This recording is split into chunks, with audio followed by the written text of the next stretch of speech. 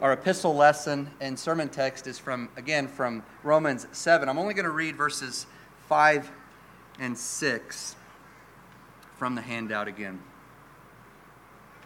For when we were in the flesh, our sinful passions that were stimulated by the law were at work in our members, so that we bore fruit for death. But now we have been released from the law, having died to that by which we were held down, so that we serve in the newness of the Spirit rather than the oldness of the written code. Thus far, the reading of God's Word. This is the word of the Lord. Amen. Let's pray. We thank you, Father, for bringing us from darkness into the light, from the flesh into the Spirit. We thank you that you have given us a new head from Adam into Christ. And we ask that you would help us, even as we study this text, to be comforted and convicted by your calling on our lives as those who have been redeemed, those who have been transferred from one dominion to another, from one kingdom to another. And so give us eyes to see, give us ears to hear, minds to understand, hearts to believe the glorious gospel and the glorious call on those who have been saved by the gospel. And when we pray this in the name of Jesus and for his sake, amen. Please be seated.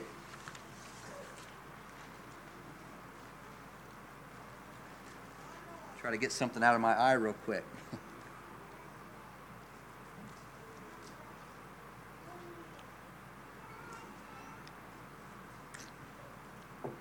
Our text today is Romans 7, 5, and 6. And standing right in the middle of the passage, these two verses, connecting these two verses together are two glorious words. Two words that are infused with gospel significance, at least in this context. Paul's already used these two transitional words in his letter to the Romans, once in chapter 3 and again in chapter 6. Let me read those verses aloud and see if you can figure out what the two words I'm referring to are. First, Romans 3:21. But now, apart from the law, the righteousness of God has been manifested, to which the law and the prophets bear witness. That is, the righteousness of God through faith in Jesus Christ for all and on all who believe. Now, Romans 6:22. But now, having been set free from sin and enslaved to God, you obtain your fruit, leading to further sanctification, further holiness. And the outcome is eternal life. What are the two words? That's right. But now, I heard a few people. But now, and Paul uses these two words, same two words in the Greek as well as in, I think, every English translation, to point emphatically to the miraculous transformation that has taken place and continues to take place in the life of anyone who has been united to Christ. In the first half of today's text, Paul speaks of the Christian's old way of existing.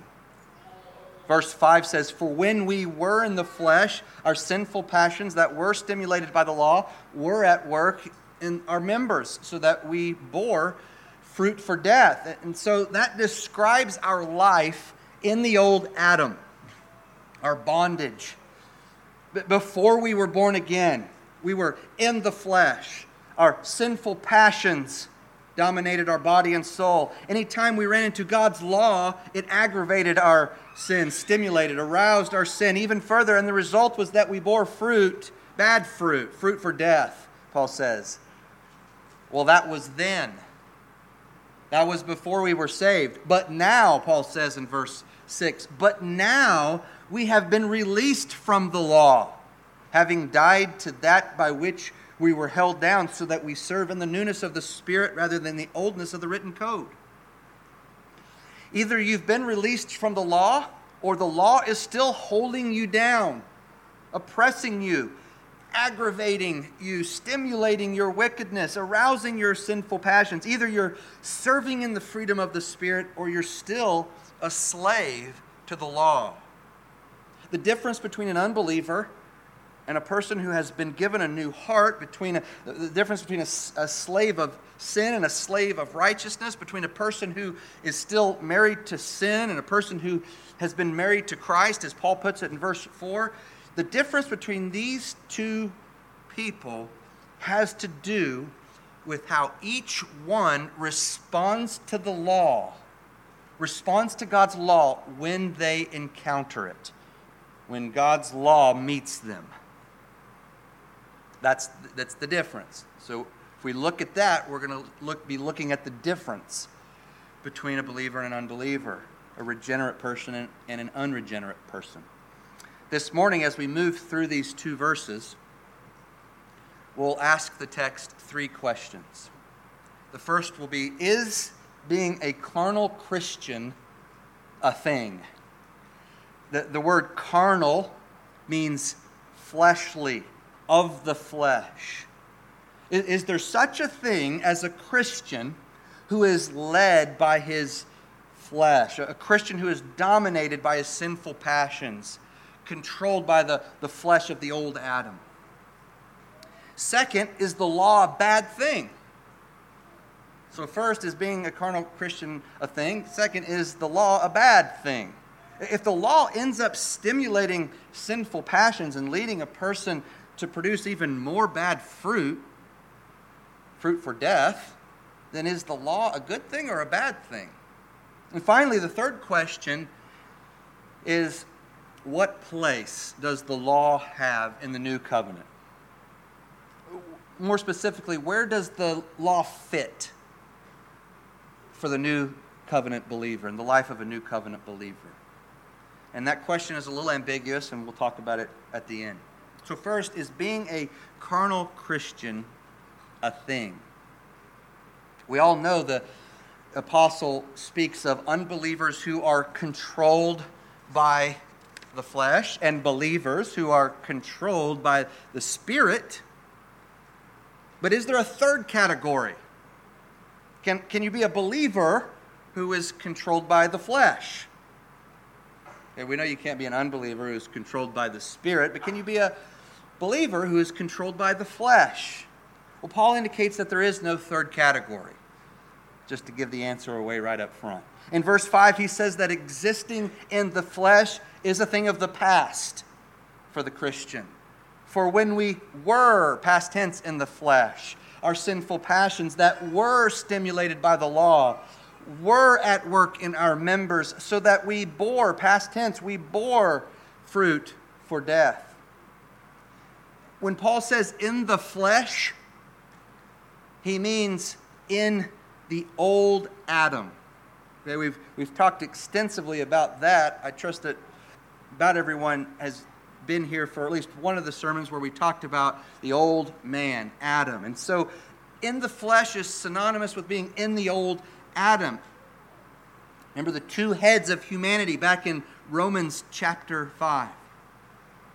So either you're still united to the first Adam and enslaved to sin, or if you've been converted to Christ, you're united to the last Adam, Jesus.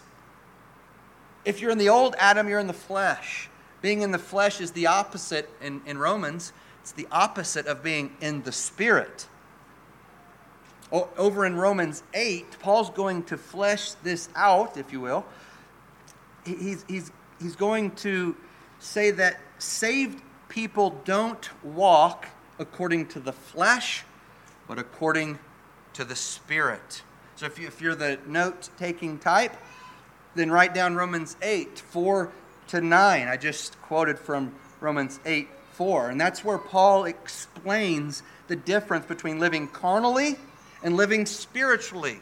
Living in the flesh living in the Spirit. So listen or follow along as I continue reading from Romans 8, picking up in verse 5 and reading through verse 9. For those who live according to the flesh, this is going to give us an idea, a definition, an understanding of what Paul means in Romans 7 when he says in the flesh. So listen carefully. Verse 5, for those who live according to the flesh set their minds on the things of the flesh, but those who live according to the Spirit set their minds on the things of the Spirit. For to set the mind on the flesh, to be carnally minded, is death. But to set the mind on the Spirit, to be spiritually minded, is life and peace. And so he's again talking about being enslaved to sin, enslaved to God. In Adam, in Christ. Married to sin, married to Christ. And now he's talking about in terms of being in the flesh or in the Spirit. Having your mind on the Spirit, your mind on the things of the flesh. The difference is death. It's the difference between death and life and peace. Verse 7, for the carnal mind, the mind that is set on the flesh, is hostile to God. Some translations say is at enmity with God. What he means by that is hostile to God and His law. That's how you know that someone is hostile to God. They hate God and they hate His word. They hate His law. They hate His requirements.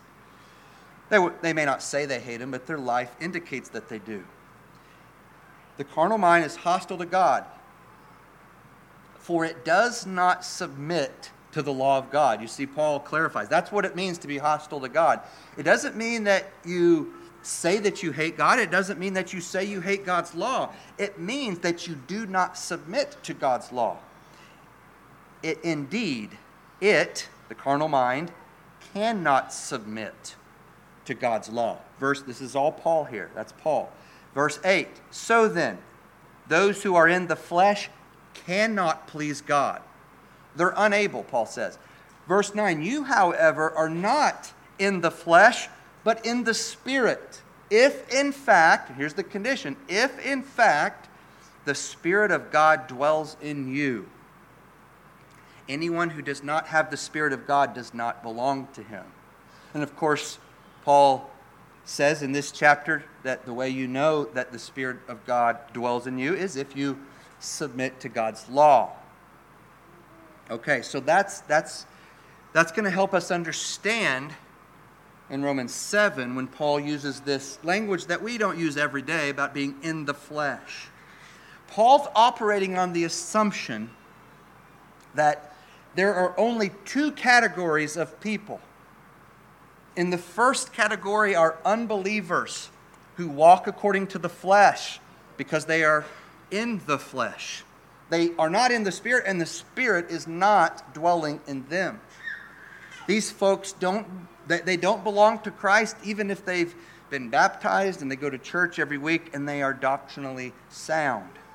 Because they don't have the Spirit of Christ dwelling in them, they can't submit to God's law no matter how hard they try. Remember, Paul's writing to the church here. This is an exhortation for people sitting in the pews, for us. They are spiritually unable, Paul says. They need to humble themselves and get saved. They need to die to themselves, collapse in God's love, and be born again. Only then will they be able to keep God's law when they've come to the end of themselves. And the second category are genuine believers who walk according to the Spirit because they are in the Spirit, and the Spirit, Paul says, dwells in them. These people belong to Christ, and even though the flesh of the old Adam still lingers in them, they don't live in it. They don't walk in it. They don't wallow in it. They constantly do battle with sin. And gradually, week in and week out, year in and year out, gradually and steadily, they put to death the old Adam's lingering flesh. Just as the person without the Spirit is unable to submit to God's law, so also the person with the Spirit is unable to submit to the reign, the dominion, the lordship of sin. Those are the only two categories of people that Paul knows, that the Scriptures know. The enemy, your enemy, would like you to believe there's a third category that allows a person to call himself a Christian, even though there is little or no evidence that the Spirit is at work in him. Even though there's little or no evidence that he delights to do God's law, there's no evidence of what Paul calls being in the newness of the Spirit in verse 6. But there's no such thing as a carnal Christian, a Christian who lives in the flesh. There is such a thing, so hear me clearly here. Don't hear what I'm not saying. There is such a thing as a sinful Christian, a Christian who daily sins in grievous ways in his attitudes and in his actions. That's every Christian. Every believer is a wretched sinner. In fact, the holiest, most righteous person, most righteous Christian on earth generates more than enough wickedness. His heart spews out more than enough vile thoughts and actions on any given day to deserve God's eternal wrath in hell. Still, there's no such thing as a Christian who has become content to let his flesh control him, to let his sin rule over him and master him. There's no such thing as a Christian who is at peace with the lingering flesh of the old Adam. Those who have the Spirit of God dwelling in them extend no hospitality to the sinful passions of the flesh. They are unable to. You're unable to. Just as those living in the flesh are unable to extend hospitality to the Spirit in their own power, so also those living in the Spirit will be unable to extend hospitality to the flesh and its sinful passions. They are temples of the Holy Spirit. You, people of God, are temples of the Holy Spirit. If God's Spirit lives in you, He won't allow you to welcome the enemy into His home. The Spirit is never content to dwell alongside indwelling sin. When the Spirit invades a human heart and takes up residence there, He begins His campaign against indwelling sin. And He never stops waging war against the lingering flesh and its sinful passions. He never stops bombing enemy strongholds. He never stops sabotaging the forces of evil that are still at work in the believer, even in the believer. And the Spirit continues this war, this work of sanctification until the believer dies and goes to heaven, where his spirit, Hebrews says, is finally perfected and made sinless, or until Jesus returns. Are you content to live with certain sins? Have you just accepted certain attitudes, certain patterns of speech, certain actions that dishonor God? Do you make peace treaties with sin? This week, ask God to search your heart and to show you where you might be tempted to extend hospitality to the flesh and its sinful desires. Also, ask God to use this text, even this text, to confirm to you whether you are still in the flesh or in the newness of the Spirit. Whenever a person who has the Spirit of God living in him reads a passage like this or listens to a sermon like this, Lord willing, he will be both encouraged and convicted. Encouraged because the Spirit bears witness to his spirit that he is a child of God, that he does have new life, that he has the newness of life and the newness of the Spirit at work in him and in his members, beginning from his heart and going out. And convicted because the same Spirit continues to expose his lingering sin, even as he reads a passage like this one about the flesh, about our former way of life, and the Spirit's work in the new person, the new man.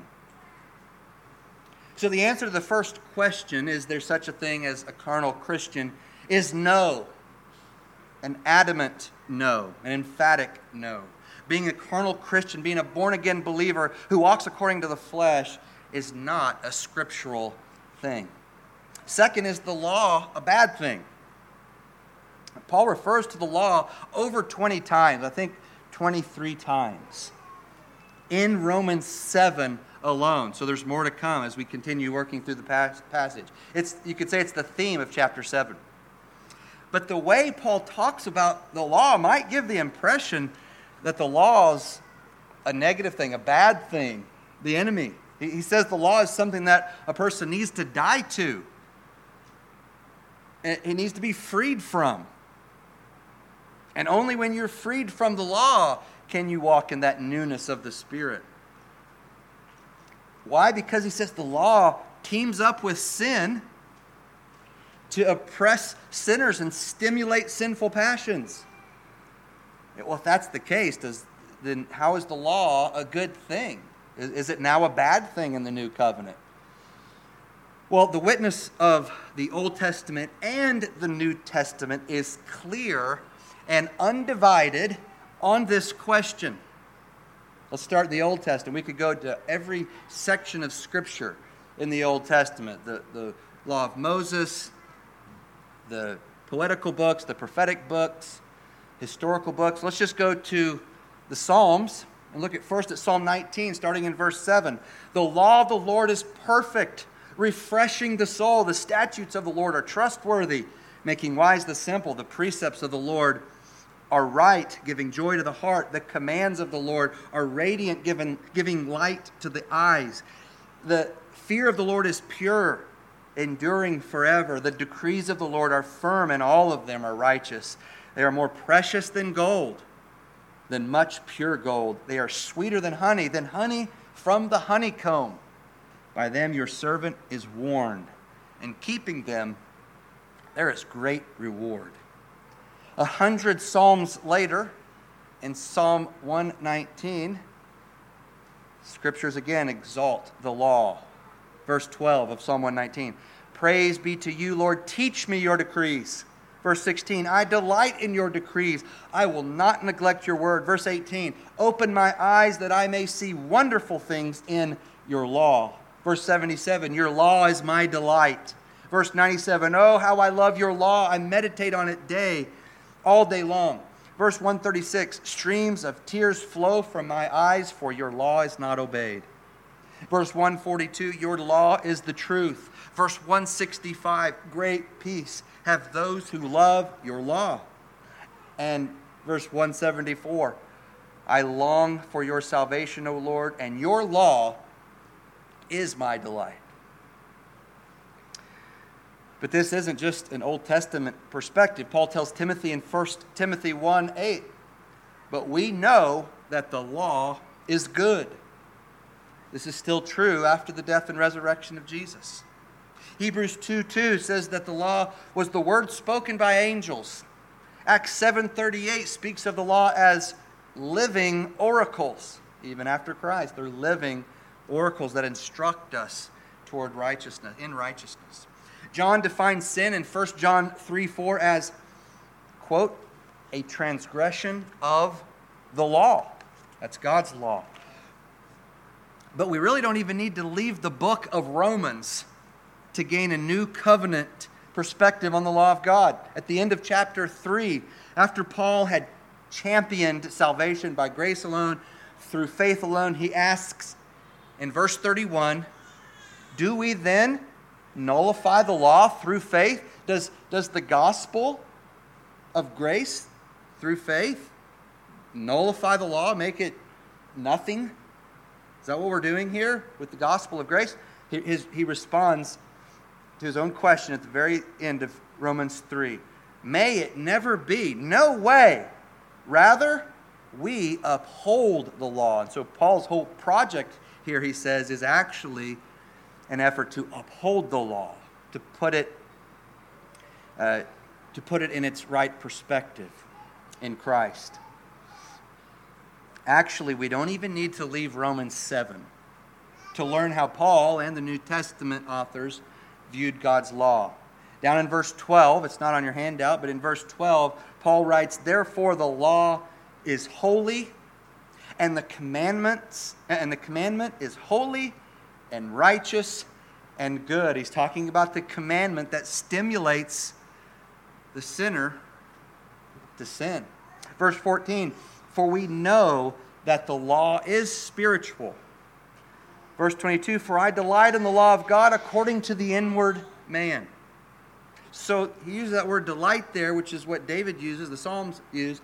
So we should still delight in God's law. We should still uphold God's law. And later, Paul's going to use the language of fulfilling the law, which Paul says we are now able to do because we have the Spirit. He doesn't say that in Romans 7, but that's what he's going to say in Romans 8. The law of God is pure, good, wonderful, righteous. The problem Paul's addressing in Romans 7 is not a problem with the law. The problem has to do with what happens when the perfect, just, and holy law meets sinful, unredeemed human nature, which Paul calls the flesh, the old Adam.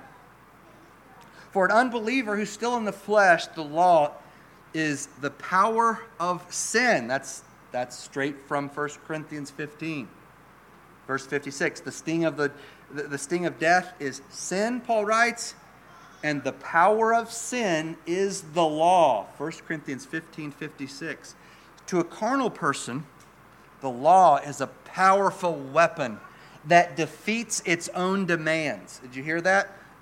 For the carnal person, the law is a powerful, a strong instrument or weapon that defeats in the unbeliever its own demands. It demands something, but then it defeats the person who hears that demand because there's no spirit, there's no life, there's no ability. The law demands holiness, but when an unsaved person encounters this demand, when a person who's not born again encounters the command to be holy as God is holy, the unbeliever is unable to do it. Instead of keeping the law, he's crushed by it, oppressed by it, ruled by it. And so Paul is all about being freed from that, being freed from that miserable situation, that miserable enslavement. And the reason for this, Paul says, and we talked about this extensively last week. If the sermon's online, you can go and hear this more, but we'll just say briefly, it's because the law is only it's only an outside force for the unbeliever. It hasn't been written on his heart. It's not an internal reality. For the person who's not born again, the law of God is an external force that defeats him. It's a power that he's unable to overcome. But for the born again believer, the law is an internal imprint, inscription, that works its way out in the form of spiritual fruit, the fruit of the Spirit, good fruit, fruit for God. These are Pauline terms. Let me say that again. For the person who's not born again, the law of God is an external force that defeats him. But for the born again believer, the law is an internal imprint that works its way out in the form of spiritual fruit, the evidence of salvation, sanctification, we could call it. And this brings us to the third question. What place does the law have in the new covenant? Or more specifically, if the law is a good thing, and it is, we've established that, what place does it have in the life of a new covenant believer? Now, I said this question is a little ambiguous.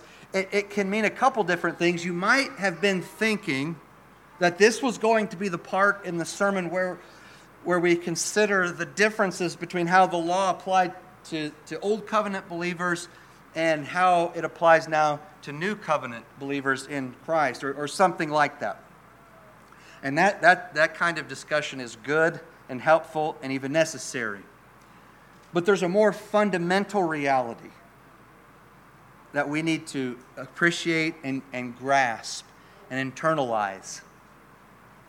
You see, the special place that the law has in the New Covenant, according to the Bible, the special place that the law has in the New Covenant is not on stone tablets, not on the walls of our government institutions, not on the walls or the doorposts of our homes, not even on the pages of Scripture. The special place that the law has in the New Covenant, and the place that it will have for all eternity, is on the heart of every New Covenant believer. That's where it's been inscribed for eternity. 6 centuries before Christ, the prophet Jeremiah wrote this: "The days are coming, declares the Lord, when I will make a new covenant with the people of Israel and with the people of Judah." And that includes us, right? Remember Romans 11, we've been grafted in to Israel. We are a part of the new Israel, the Israel of God. And so this new covenant is not just for Israel, but that's the language that the prophet uses, living 7 centuries before the church, before Paul wrote Romans 11.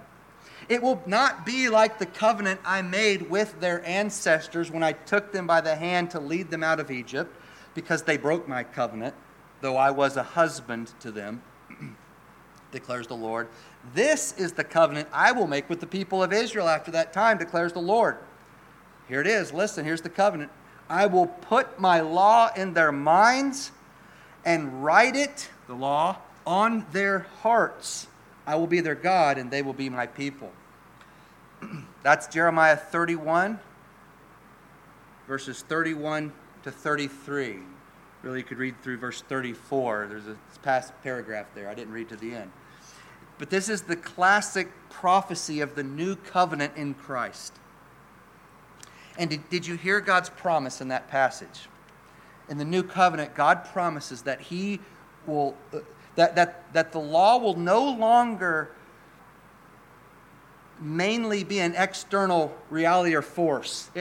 It'll no longer primarily be a written code copied down on stones and scrolls or on our doorposts or on our walls.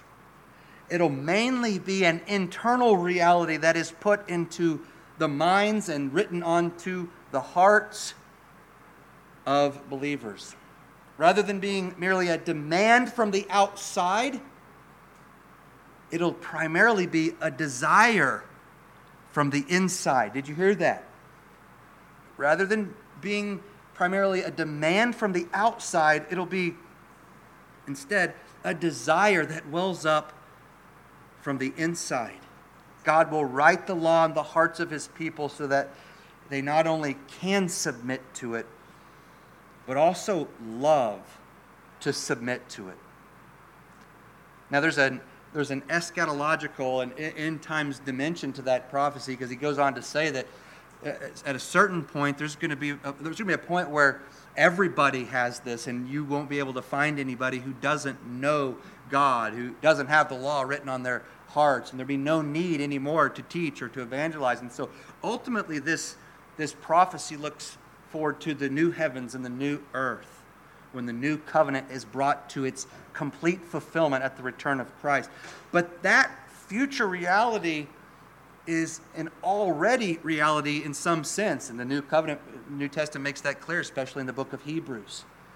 But Jesus Himself says He has instituted the new covenant in His blood. So the new covenant has been inaugurated. The kingdom of God has been inaugurated. We wait for more, but even now, this is true. The law is being written on the hearts of God's people so that they not only can submit to God's law, but they love to submit to God's law. But you see, God doesn't just write the law on our hearts. If He were to write His law on the heart of a person who has not been born again by the Spirit of God, that person would not be any better off. It wouldn't take. Okay? It wouldn't take. And when I use that language of being born again, that comes not just from John 3, but first from John 3 in the New Testament, where Jesus tells Nicodemus that he must be born again. And when he tells Nicodemus that, he's borrowing language from Isaiah and Ezekiel. It's New Covenant language. And one of the passages that Jesus is drawing from and that Paul is drawing from here in our text in Romans 7, and why I keep using that language is because they're drawing from it another prophet, Ezekiel. And so what Ezekiel teaches us is that before God writes the law in our hearts, He gives us a new heart so that it'll take, so that the law of God can receive it, so that the inscription will take. Ezekiel was Jeremiah's contemporary, and he also prophesied about the new covenant. In Ezekiel 36, verses 26 and 27, God makes this promise: I will give you a new heart and put a new spirit in you. That's our spirit, little s spirit. He's going to give us a new heart and a new spirit. I will remove from you your heart of stone and give you a heart of flesh. Now that doesn't mean, that's not a bad thing there. Heart of flesh in this context means a malleable heart, a heart that can receive God's law rather than reject it. I'll give you a heart of flesh, and I will put my spirit, big S spirit, I will put my spirit in you and move you to follow my decrees, move you to be careful to keep my laws. Again, Ezekiel 36, 26, and 27. So we don't just need the law written on our hearts. We need new hearts. We need the Spirit of God. Without the indwelling Holy Spirit, and without a new heart and a new spirit, the law would do us no good. In a different place, in 2 Corinthians 3, verse 6, Paul says, God has qualified us as ministers of the new covenant.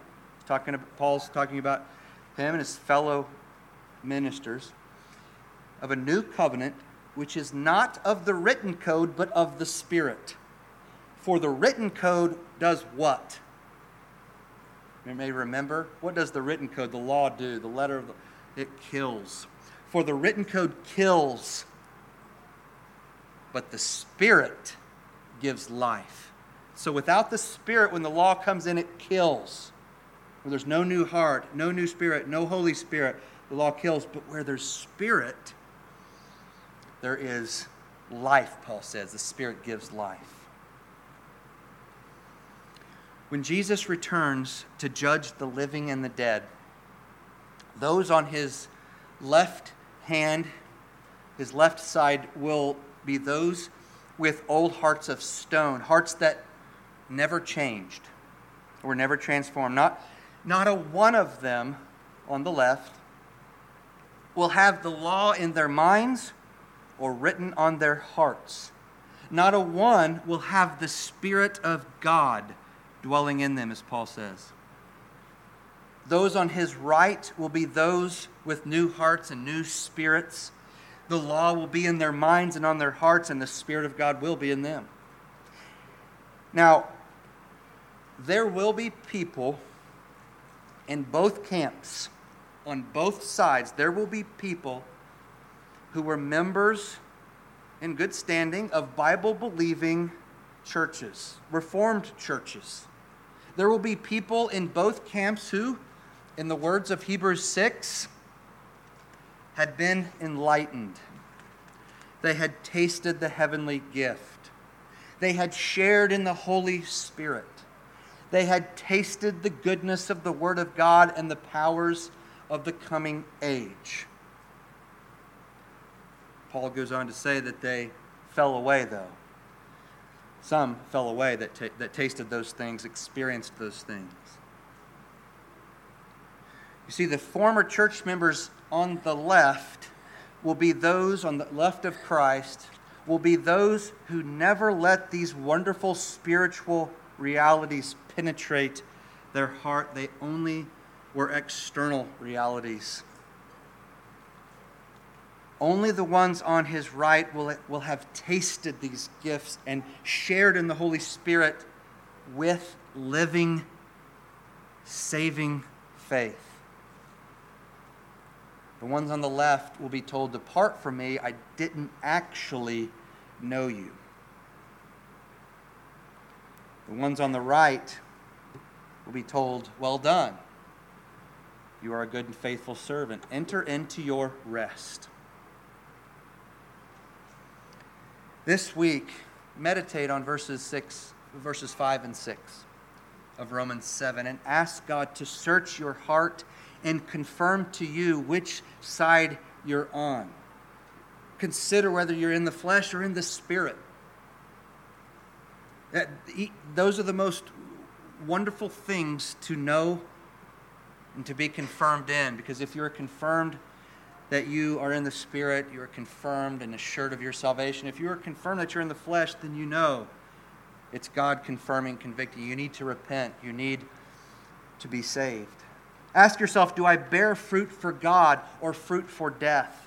Are my sinful passions stimulated when they encounter the law, or is the Spirit leading me to new heights because He has caused me to love His law and to submit to it? Is the law oppressing me from the outside, or do I delight in doing it because it's written on my insides? If you're a Spirit-filled member of the new covenant, this text should bring you great joy. Christian joy. It's not going to make you comfortable the way we use the word comfortable, but it's going to bring you great joy and comfort. It'll simultaneously comfort you and convict you. That's what the Word of God does to the people of God. And both of these are causes to rejoice. On the one hand, it will comfort you because the fruit of the Spirit in your life is evidence that you are no longer in the flesh, but in the Spirit. You're bearing fruit for God rather than fruit for death. It will confirm that you have been born of the Spirit, that your spirit has been born of God, and that the law is written on the new heart that He has given to you. On the other hand, this passage will convict you to continue fighting the good fight in the power of the Spirit, resting in the power of the Spirit, resting in your union with Christ. It will expose your remaining corruption. It'll expose the lingering flesh of the old Adam. Again, not always enjoyable realities, but realities that bring joy and satisfaction to the believer, because it's the work of the Spirit of God in the believer. Exposing the sinful passions that continue to rear their ugly heads in your attitudes and in your actions. So, people of God, let the comfort of this text drive you to worship and to gratitude for the salvation that God has accomplished for you and the sanctification that the Spirit continues to accomplish in you. And let the conviction of the Spirit that stems from this text drive you to repentance and to new fruit for God. Let's pray and ask for His help in doing this. Our God, we need You to continue the work that You've begun in us and to bear good fruit in us. Oh Lord, we desire to bear fruit for You. Accomplish that in us. Give us greater desire to obey You, to submit to Your law. Make us to delight more this week in Your law, to meditate on it more than we have, and to not only to submit to it, but also to love it. Accomplish this, Father, in us by the power of your Spirit and for the sake of Jesus Christ. Amen.